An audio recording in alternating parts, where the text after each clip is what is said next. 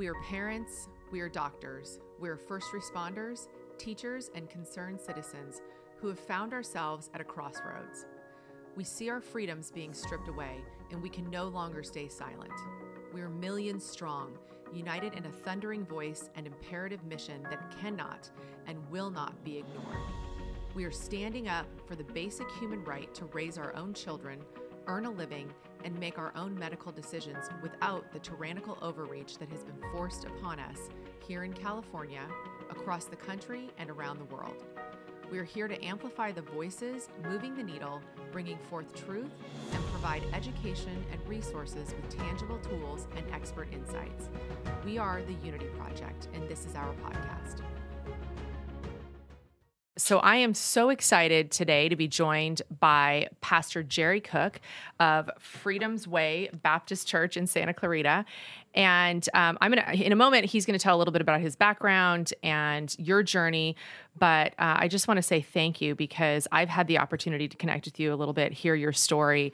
And you are someone that is really instrumental, in my opinion, for helping to save this country. What we've seen in the last almost 3 years now, the government inserting itself in so many ways, it's a violation of not only the state constitution, but the federal constitution, Sure. Locking down the state, locking down the country, telling people that they are not allowed to go to church, but they're allowed to go to Walmart.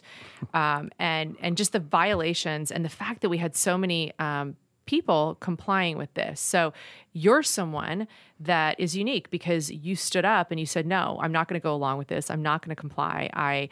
This is a total violation, and it is my right as a citizen of the United States of America, as a citizen of the state of California, and more importantly, someone that is led by God to say, no, I'm not going to comply with this. So tell everyone your background and welcome. Well, first of all, thank you very much, Laura, for the opportunity to share my side of this. Mm-hmm. Appreciate the work that the Unity Project does, mm-hmm. and of course, folks at our church are always online there, and the fact that you guys made the Epic Times the other day was kind of exciting as well. That was exciting. That was an exhilarating thing, and who knows where this will all go, right? But I've had the privilege of pastoring the same church for 20 years. Mm-hmm. Just celebrated our 20th anniversary in March of this year. Mm-hmm. And we had a three-way merger in 2019 between a New Life Church, our church, and Sloan Canyon Church. Mm-hmm.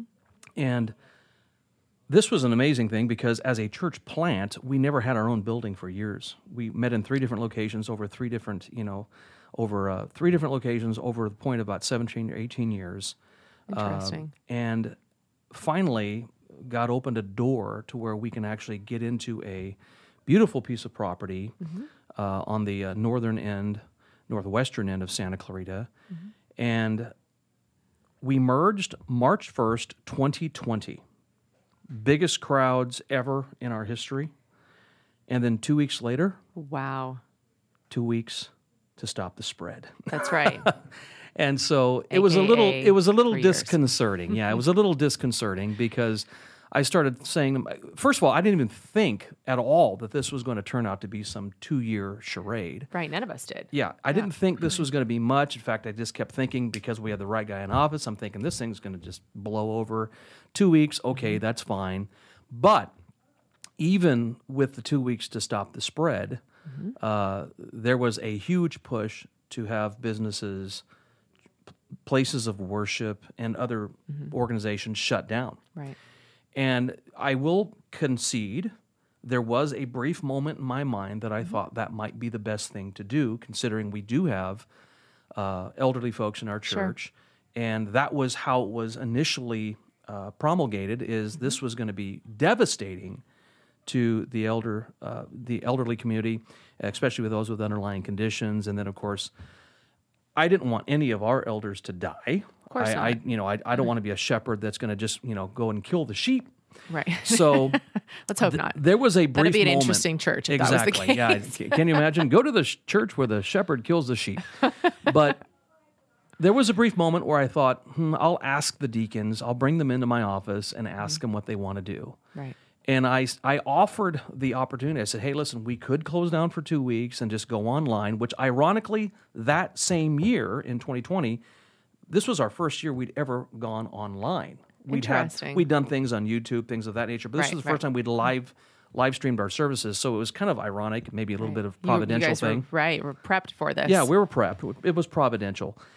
But our deacons looked at me. They're not yes men. They will push back on me if they feel led to. Mm-hmm. But they looked at me and said, no, Pastor, there's no need to do that because it's not our authority and it's not your authority to tell the Lord Jesus Christ, who started the church, that now we can unilaterally shut it down. Interesting. Okay, so that was so early on then, you guys had support, at least within the leadership of the church, to stay open. Yeah, the leadership did not want to shut, and in fact, it just emboldened me afterwards. And I says, "Well, the guys are with me, so I guess we'll stay open." So, what did the people that were coming to the church? What did they feel? Were you getting feedback? Were you asking? Well, you always hope that those who speak well and speak high of you in good times would stick with you during bad times. And it's amazing, when things are going well, people will talk big. They'll say things like, yeah, I'll go to prison with you, Pastor. Doesn't matter what happens. I'm going to go there with you. Right. Woe is me. And then the government comes in and says, shut everything down. And I basically said the Sunday before the 2 weeks to stop the spread incident occurred, I simply stood behind my pulpit and I said, listen, they're asking us to stay and go home and hunker down for a couple weeks. If you feel you need to do that for your safety, you have the liberty and the freedom to do that. But I just want you to know that I will be here. There will be several men here, and we will continue to have live services if you so choose to come. So we went from 200 plus to 46. Okay. Very quickly. All right. And so, but we kept at least 40 people attending for a great, I'd say about 4, 5, 6, 7 weeks. And then in June or July of that year, I just said, this is silly, silly, silly. We need to get these folks back. And then that's probably the next installment of our conversation. Right. So those 46 that were staying there from the very beginning, were you guys employing any of the government protocols that we now know were actually ineffective? Sure. I told them they could do what they wanted to do because I didn't have all the information at the time. Right. If they wanted to wear a mask, they could wear a mask. If they did not want to wear a mask, they did not have to wear a mask. I wasn't there to infringe upon their liberties either way. Right. And so we had ladies that were older that did, and I wasn't worried about that. Sure. And then there were guys and gals that weren't wearing masks, and hopefully the other folks weren't worried about that. Right. Now, we did have a little bit of, we had a couple guys in there that I would consider more Alex Jonesy guys that, they're always upset when someone wears a mask. And I just simply have to tell them, I said, listen, we believe in liberty and freedom. Right. Even if you don't like the freedom and liberty that they're choosing for themselves, it doesn't matter. You just need to respect that. And so, yeah, there were a couple times where I had to kind of calm the masses a little bit with the one or two guys that always cause problems. But by and large, Laura, I would say that our church really didn't implement any of what Fauci or the government suggested that we implement. We just left that up to well-meaning adults. And in those 5 weeks, right, you said between March and probably the beginning of June, right? Were you guys getting harassed by the state? Not necessarily the state. Now, we did get we had a cease and desist order sent to us by, I forget who right now, mainly because I didn't pay attention to it and didn't read it very well, so I can't really tell you who it was from. But there was a cease and desist order. We did have some pushback from the community, mainly folks that probably didn't care about us being there anyway. And I was going to do what I felt like I needed to do and what I felt like the Lord would want me to do. And so I just made the call that we were going to stay open, that we were going to do everything that we could possibly do. Now, we did our best to, if you wanted to sit away from somebody, that's totally fine. Sure. We have a sanctuary that seats 200. If you're 46 people, you can find a spot Of course. to not sit next to somebody, Right. you know? And so if you wanted to do this whole, 6 feet thing, fine. But there was a little bit of that. The cease and desist order went nowhere. Now, there were pastor friends that I have that, had to pay fines. There was I wouldn't say a friend, but an acquaintance up north that had to pay several thousands of dollars in fines. Now, granted, all that money's come back to him essentially. Right. And then a few others as well here locally in Southern California.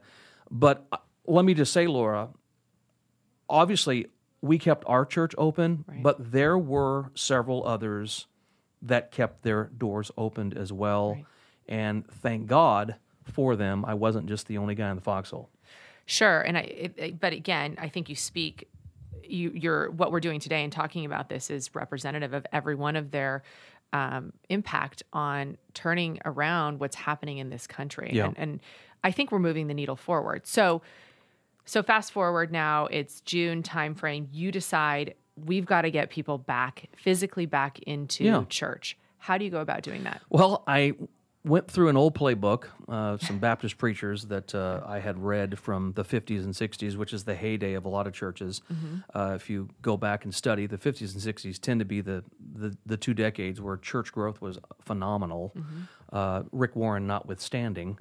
And so there was a particular special Sunday that this particular church in Indiana employed where they brought in a bunch of barbers and brought in a bunch of beauticians and just said, hey, you come to church, we're going to cut your hair for free, and we're going to, all this kind of stuff.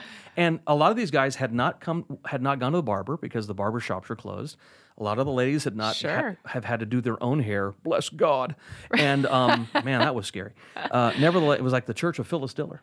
But nevertheless, I said, you know what, let's employ this. Let's bring in my barber, who thankfully was cutting my hair at my home, or I would go to his house. Oh, yeah. I mean, there were all kinds of speakeasy. We did. Oh, yeah. I remember. What's the secret password, Well, right? I will never forget. I was still working in corporate America at the time, and I had this employee come in, and she said, "Do you mind if I leave a little early?"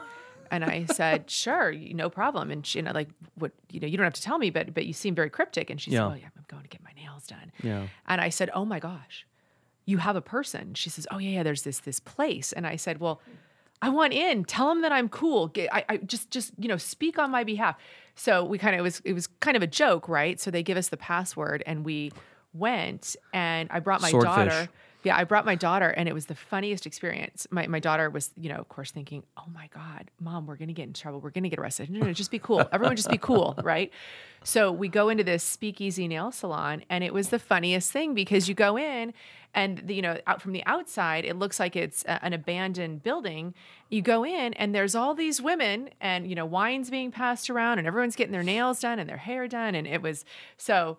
Yes, I can see why bringing in someone who's a barber and a beautician. Yes. Yeah. So basically, we had a Baptist speakeasy. Okay. Yeah, that all was right. basically it. You had to have the password. The password was Jesus Christ, and everything was good. But yeah, that kind of broke it open. It allowed people to get around each other. They realized that. Now, let me just also say, folks in our church got sick. I got sick. Yeah. My wife got sick. She brought it home. And, my kids never got sick. And if they did, they just, they tested positive, but they didn't have any symptoms at all.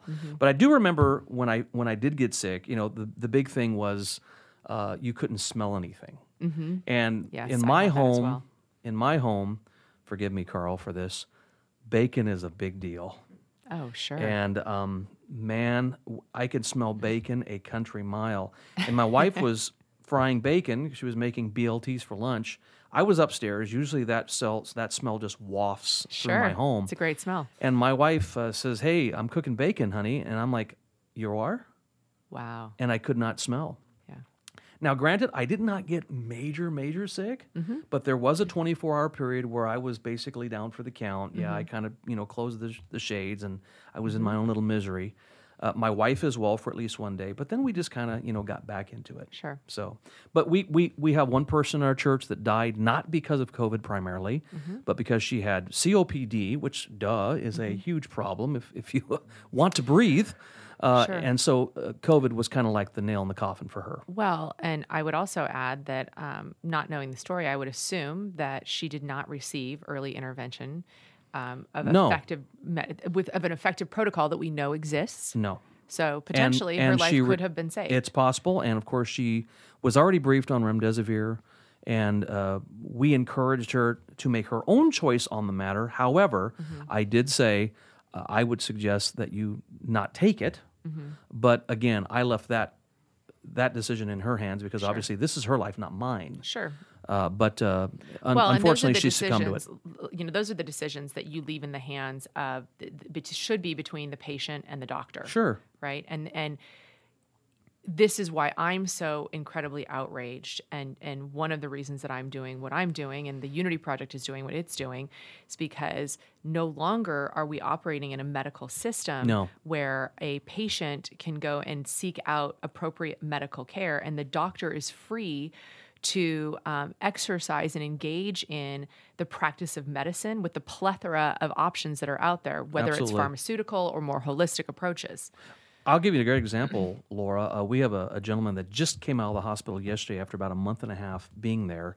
He went in for some back issues, spinal issues, had an esophageal surgery, and then while in the hospital, by the way, he's never been vaccinated, none of that, went to the hospital, was there for 2.5 weeks, in isolation essentially. You cannot walk into Henry Mayo Hospital here in Santa Clarita without having been vaxxed. So I could not visit him. Of course. But end up getting COVID in the hospital with a bunch of nurses and a bunch of doctors that are masked and vaxxed. Of course. The irony of ironies.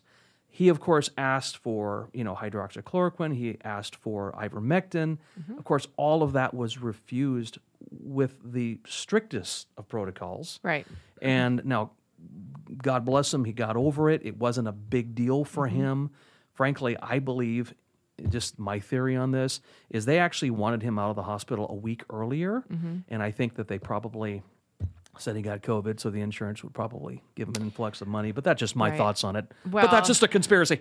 Well, listen, we've talked about this at great length in other podcasts, and we know that there is a financial incentive in the hospital system to identify anyone that is COVID positive because they get a higher reimbursement. There's just it's a known fact that there is a financial incentive to have patients correlated with COVID. They were adamant about having him out of the hospital 5-6 days earlier. I mean, adamant. They were calling me, calling my wife. We were his primary contacts. It wasn't his family. We were his primary contacts.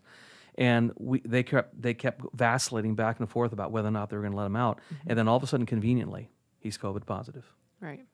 And I says, well, they found a good 5 or 6 more days to keep him there. And how terrifying that must be. I can tell you that I personally feel like if anyone that I cared about was COVID positive and they were taking a turn for the worse, like they're in end stages of COVID and we're starting to see some of the respiratory impact, I would be extremely hesitant to take someone that I care about and put them in a hospital setting, knowing that the known protocol has dire outcomes for people that are in compromised situations with COVID. Absolutely. And thankfully, he's out of the hospital. He got out yesterday. My wife picked him up last night around 8 o'clock. I texted him this morning to see how his first night was at home, but he hasn't texted me back yet. Hopefully everything's okay. But yeah, it's just an amazing situation. And I just want to be clear, I'm not in any way encouraging people to not seek medical care. Of course not. I'm saying that there are known dangers with the current COVID protocols that we are seeing, and we have been seeing deployed as a response to this pandemic. Precisely. And in reality, this pandemic actually serves a twofold purpose. Number one, I think it's kind of a way of kind of testing the waters to see just what people can put up with in terms of their rights and their privileges being infringed upon. And I think that there was an element of our society that was kind of watching from the wings, just observing to see, just what would people endure. Now, of course, we know that, there are some places like Australia and Canada, they're like up there in the North Korea element of where things went during the whole lockdown situation. Amazing. Yeah, right? amazing, totally. But then, of course, there were a bunch of non-compliant people here in the United States because,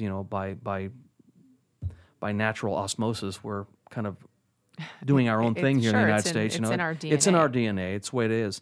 But I think, number one, it was for that. And then just a theory of mine, not necessarily saying this is true, but they've always advocated for some sort of population decline. And why not have a little bit of, have some people die?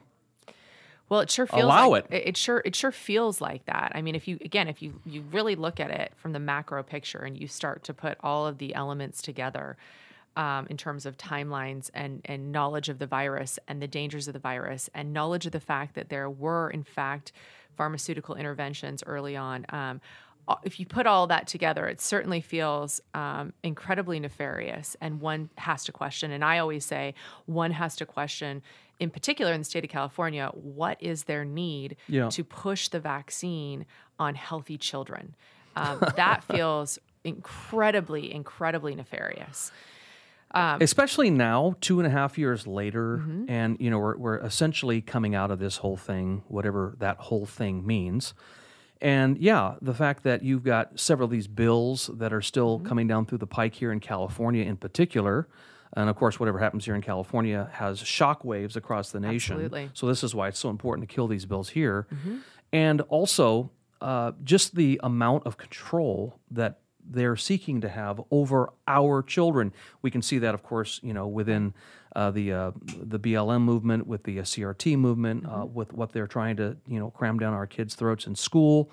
This is why it's so important, I think, for the homeschooling movement to, continue to gain traction. I think it's important for parents, if they can afford it, by God's grace, to send kids to private institutions that are going to shield them from much of this junk and not require any of these vaccinations. I think we still need to go back to a pre-2020 situation where there was a little bit more freedom on that.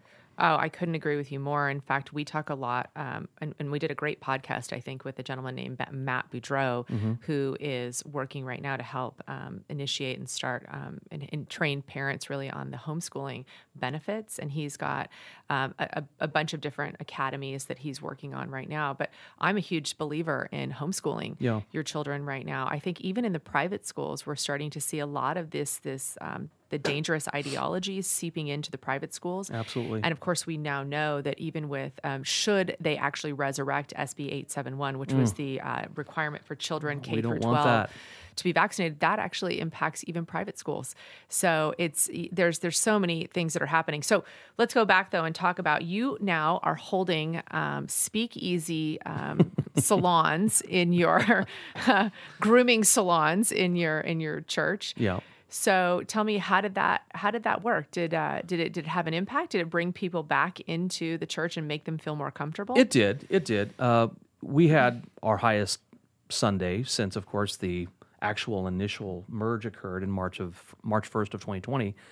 And by the way, our Easter that year was just ridiculous. I mean, April of that year was, I think we had like 52 people in church.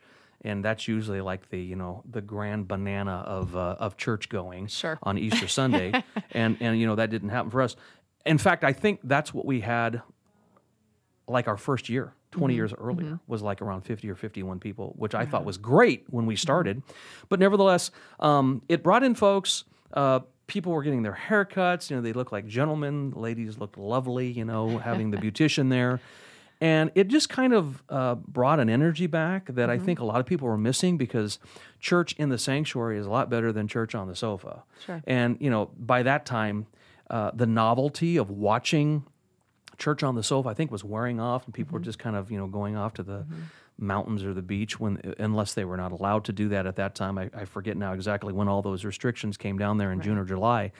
But the fact is, and let me also mention this too, Laura, my wife and I were adamant about living our lives normally during this whole period. We did our best to live our lives normally in front of our kids. Right. We still found restaurants that bucked the trend, stayed open. We would shop out of our county to support stores that were staying open, usually mom and pop stores. Right. We didn't always shop at Walmart because we knew that there was a little bit of an agenda about these big box stores. And so we'd go up to Wrightwood, which is a mountain community about 45 minutes where I live. And we would go up there and shop and pay a little bit more money. Sure. But that was okay. We wanted to support them. There was a restaurant up there that stayed open during the whole situation. And we would go up there once or twice a week and support them, go out to dinner. So even during the height of the pandemic, we found places that were not compliant and did everything right, and we support them, and we do to this day. And that's such an important example because, I always say if every person that felt like they were not in agreement with what was happening, and there are, I think, a majority of people that are not in agreement with what's been happening in this country, if every person would just stop complying, they would stop shopping at the stores that say no. You can only. I remember you can only shop for between certain hours. That one was particularly interesting to me because I'm not sure how you can correlate that to the some type of preventing disease transmission. But if everyone would stop going along with this nonsense, then we would not be in this situation. You and I would most likely not even be having these types of conversations. I may not even know you. Yeah. But what it's done is it's actually brought together people like you and people like Carl and Jerry and others that are exercising critical thinking, good judgment, questioning. I think that's a really unique American characteristic, and I've always felt like that's something that I've tried to instill in my children is to question. It's our responsibility as citizens to question not only in your day-to-day life, but also to question the government. I think that's a great example. There's a great example I'm about to give you here, but I think every American citizen needs to go through a critical thinking class. I do think that there is a huge gap between what is being stated by the government and then what people are actually thinking, and then trying to critically muse through their mind. Right. I'll give you a great example. So it's late 2020, and my 10-year-old, who was probably 8 at the time, Derek.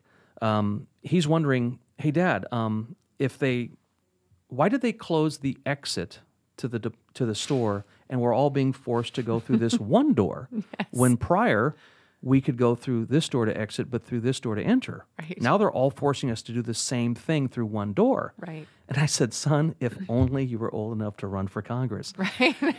Here's an 8-year-old that's looking at this thing critically, going, well, if you want us to be spread apart, and this thing is so transmissible, which I'm sure it is, then why are you forcing us to go through one door when we could go through 2 doors?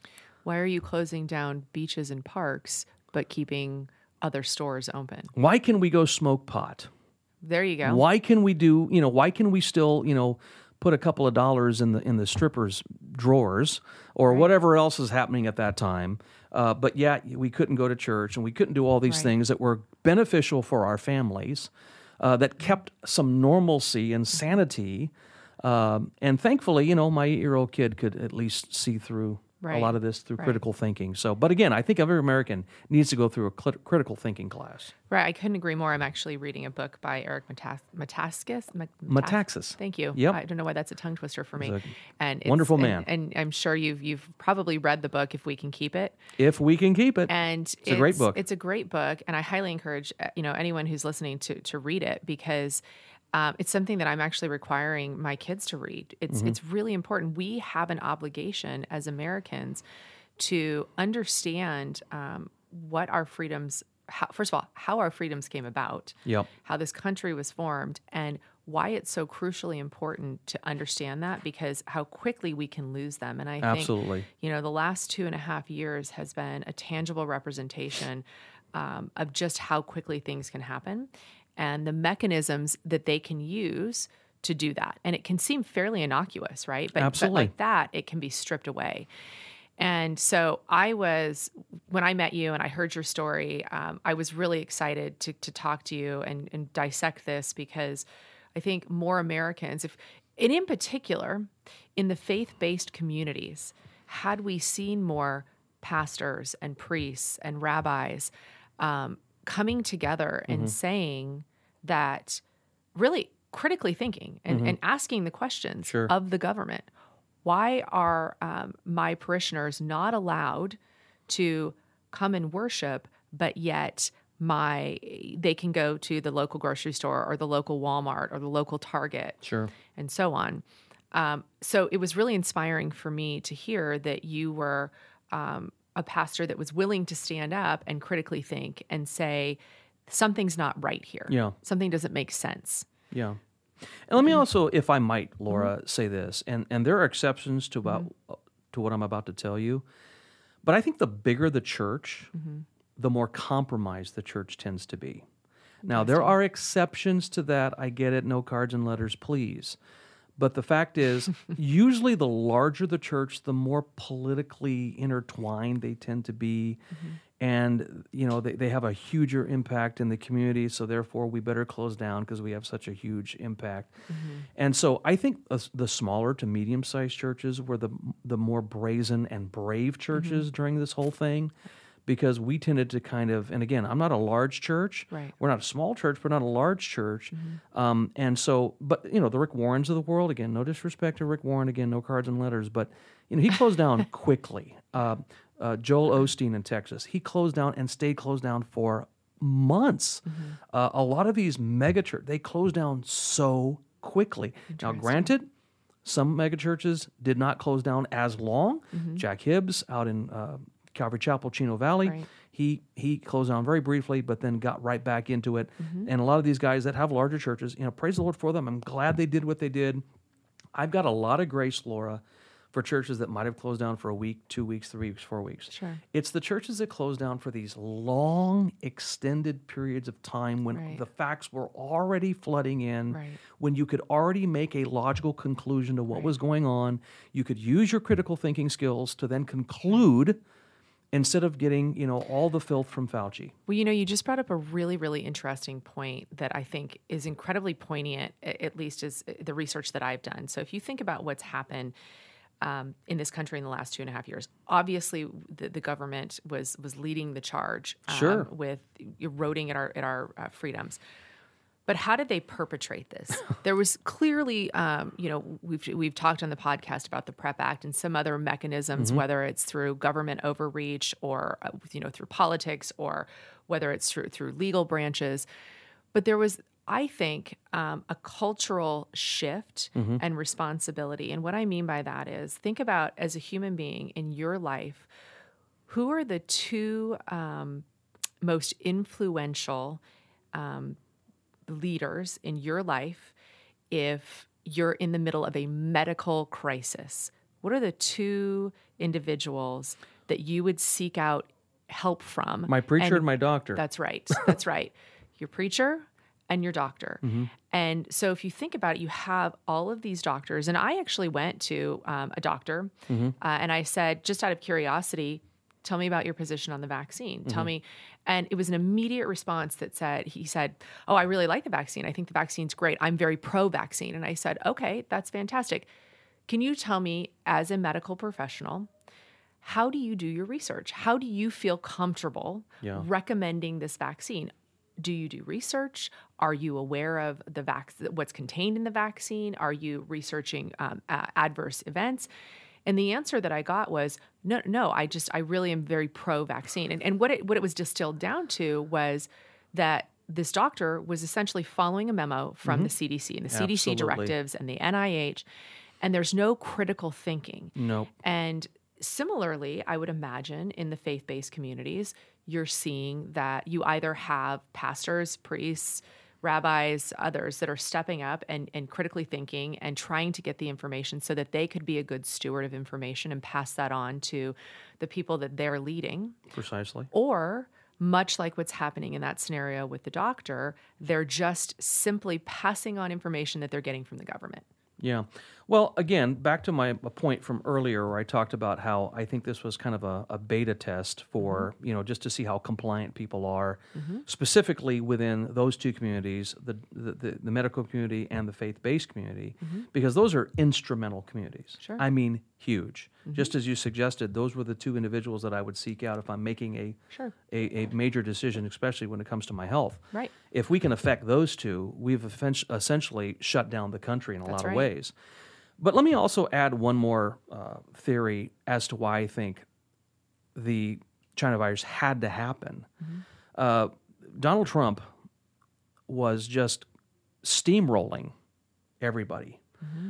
He had just come out of the success, out of what the Democrats tried to do with him with the Russian collusion thing. He had beaten that essentially with his State of the Union in February of 2020. He'd taken a victory lap. He'd given Rush Limbaugh, who would succumb to cancer about a year later, that Medal of Freedom. He was taking a victory lap. He was going into this thing. He was going to run away with it. The elites could not abide Donald Trump. They could not abide Donald Trump. So I think essentially the elites made a calculated decision. Again, this is just a theory, to storm the cockpit of Trump's plane and run Trump's economy headlong into COVID mountain. I think that there are all indicators to that, right? And I want to be clear about the medical community in particular. I don't think doctors are bad. What I'm disappointed in is to see that there's not critical thinking beyond what is in front of them. Sure. And but I also realize that overlaid with the fact that doctors are probably right now, look at our medical care system is such that doctors no longer are able to engage in a truly, I think, intimate doctor-patient relationship. And what I mean by intimate is they're able to sit down, they're able to understand the patient history, they're really able to look at the macro health of that particular patient and engage in the practice of medicine. And that's not necessarily a factor of that particular doctor, it's a factor of the medical system that we have today. And that doctors oftentimes are seeing hundreds of patients. Sure. But then you overlay it with some of these crazy Orwellian bills that have come out. And in particular, we talked, I've actually spoken probably in almost every podcast about AB 2098. And so now you have a situation where you have, a population that's going and they're seeking out medical advice from doctors. Doctors are either, unfortunately, not able to get the information that they need, and they're just simply passing on. They're almost like an extension of the government. Sure. Then you get potentially some of the doctors that really want to stop and take the time and critically think and understand about these vaccines that are still, by the way, under an emergency use authorization. To this day, we do not have a vaccine in the United States of America for COVID-19 that is not considered under an emergency use authorization, right? And then you overlay it with AB 2098, where if they, God forbid, decide that they want to engage in the true practice of medicine and dissect and understand what's going on with these vaccines and have the conversation with their patient, they could potentially lose their medical license. I agree. And really the Hippocratic Oath, which every medical professional is supposed to agree to and abide by, is essentially, which is the medical community's Bible. It's their moral basis. That has been completely thrown out. Right. There is no more Hippocratic Oath. And let me also say this to you, Laura. I think in the last 2.5 years, and this is not across the board, I'm sure there are great doctors just like there are great preachers that have stuck with it. There is now a tension, a palpable tension, and a doubt between the average citizen and the medical professional. Sadly. And it did not have to be, but I do believe the climate of the last 2.5 years has totally created that. Yeah. And it fostered it in many ways. Sure. And so, I here's my thought. If I get cancer, which, praise God, I hope I don't get it. I'm like, well, I guess I'm just going to have to die. I don't know who I'm going to seek. Right. If I get COVID and it gets really bad, do I really want to go to the doctor and take the chance and have them do for me what they've done to so many other people? Right. And so there's this doubt that has developed that should not be. It is so unhealthy. Sure. And no pun intended on that, but yeah, it is unhealthy. Absolutely. And then to have these bills where the political arm of the medical profession are now, supposedly agreeing with some of these bills, and you just kind of think to yourself, what in the world? I mean, it's going to hell in a handbasket so quickly.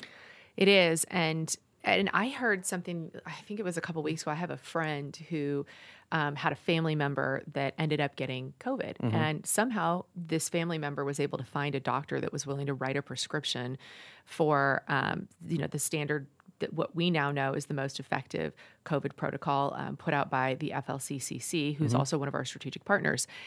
And interestingly enough, the doctor prescribed this medication, and when their family member called the pharmacy to have the prescription filled, the pharmacist intervened. Can you imagine? The pharmacist intervened and said that they needed to know why they were using that type of medication. It's none of your stinking business why. Right. And I mean, it was such a violation of so many different codes of ethics. Yeah. And so now you're even seeing where the pharmacists are intervening. Yeah. Yeah, it's weird. I mean, the last 2.5 years has changed everything. I mean, think about all the things that have just kind of manifested themselves. You've got the misinformation, disinformation board, which of course is on pause. That does not mean it's stopped. It's on pause. You've got all these weird philosophies that have just started to now ingratiate themselves culturally. CRT, which of course has been around prior to 2020, but really started to gain a foothold during the last 2.5 years. Of course. The BLM thing, of course, was here from 2015, but really the last 2.5 years, some of the riots of 2020, all that. I mean, so much has allowed to come flooding in under the guise of pandemic and whatever else. Sure. Well, listen, at my child's school, under this kind of the auspices of we're not allowed to meet publicly anymore because of COVID, they spent it's certainly more now, but they spent in the beginning, I think, $250,000 engaging with and I think it's called Education Elements, where they're supposed to do an equity study that was behind closed doors without lovely. the consent or knowledge of the parents in this school district. And it continues to be promoted. So I agree with you. I think that the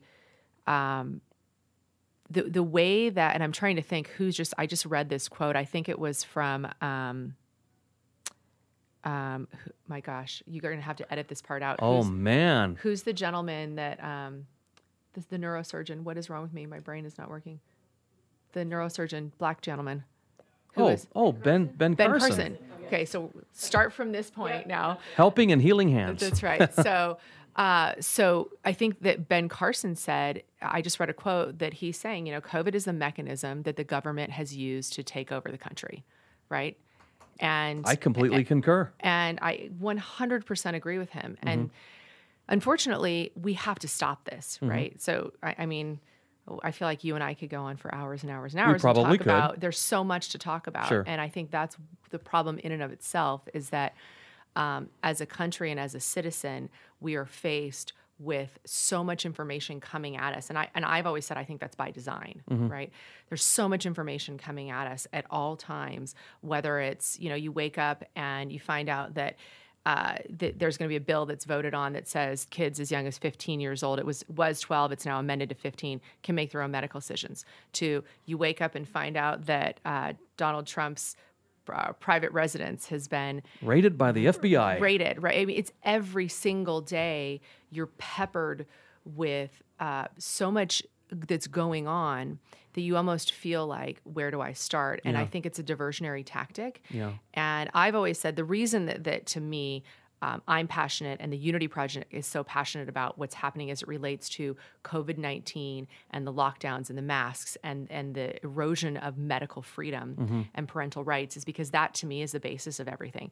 If as a human being, you do not have the sacred and fundamental right to parent your child, if as a human being you do not have the fundamental rights to move about freely in society, you have nothing. Absolutely. And that to me is really the base and where everything starts. And that's for us why we're so passionate about it. And I appreciate that because obviously we need to have voices like yours and the men and women of the Unity Project, because obviously we know that even our conservative bastions are becoming infiltrated by what Trump so referred to as the deep state, and we can't even trust. I mean, think about this. I mean, 15 years ago, we'd have been so excited to hear George Will, Bill Kristol, David French, some of these guys that we considered conservative bastions 15 years ago. Today we consider them just compromisers, and I don't want to read the Dispatch. I don't like Jonah Goldberg anymore. I don't like any of these guys. It's like Trump kind of flipped the script on these guys, and these guys came out for what they are. But again, I do think that the last 2 years has been a test case for what people can handle, what the medical community will push via the NHA and the government and all that stuff, and also not just the medical community but the ministerial associations. Yes.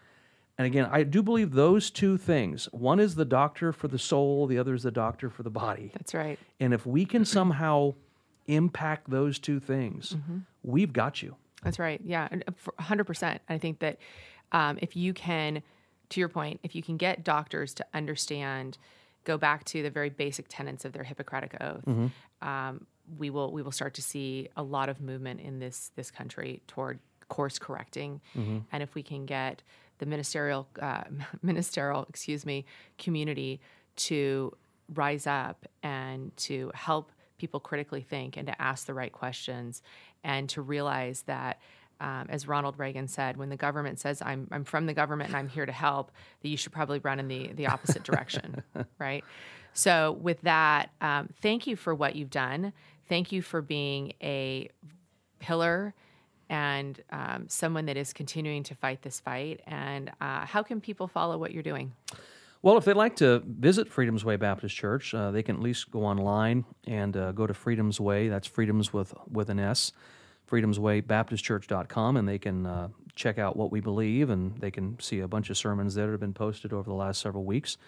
And then if they wanted to come by and visit, the address and things of that nature are right there on the website.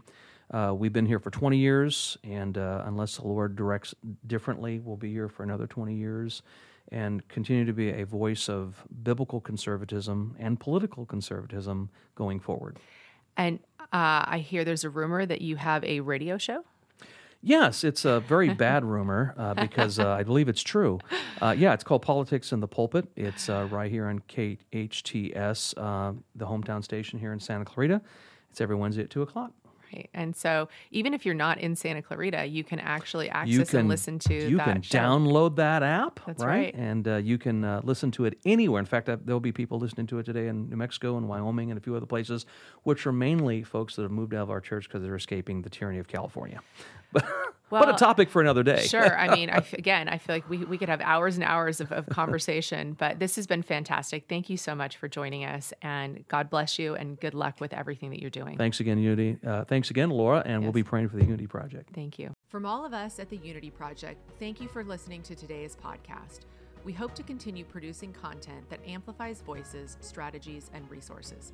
Please keep in mind that the Unity Project is a 501c3 nonprofit organization that relies on the contributions of our generous supporters to fuel the work we do in this movement. If you value our efforts, please consider making a tax-deductible contribution today by visiting our website at www.unityproject.com and clicking the donate button. We very much appreciate your continued support and confidence, without which our work wouldn't be possible.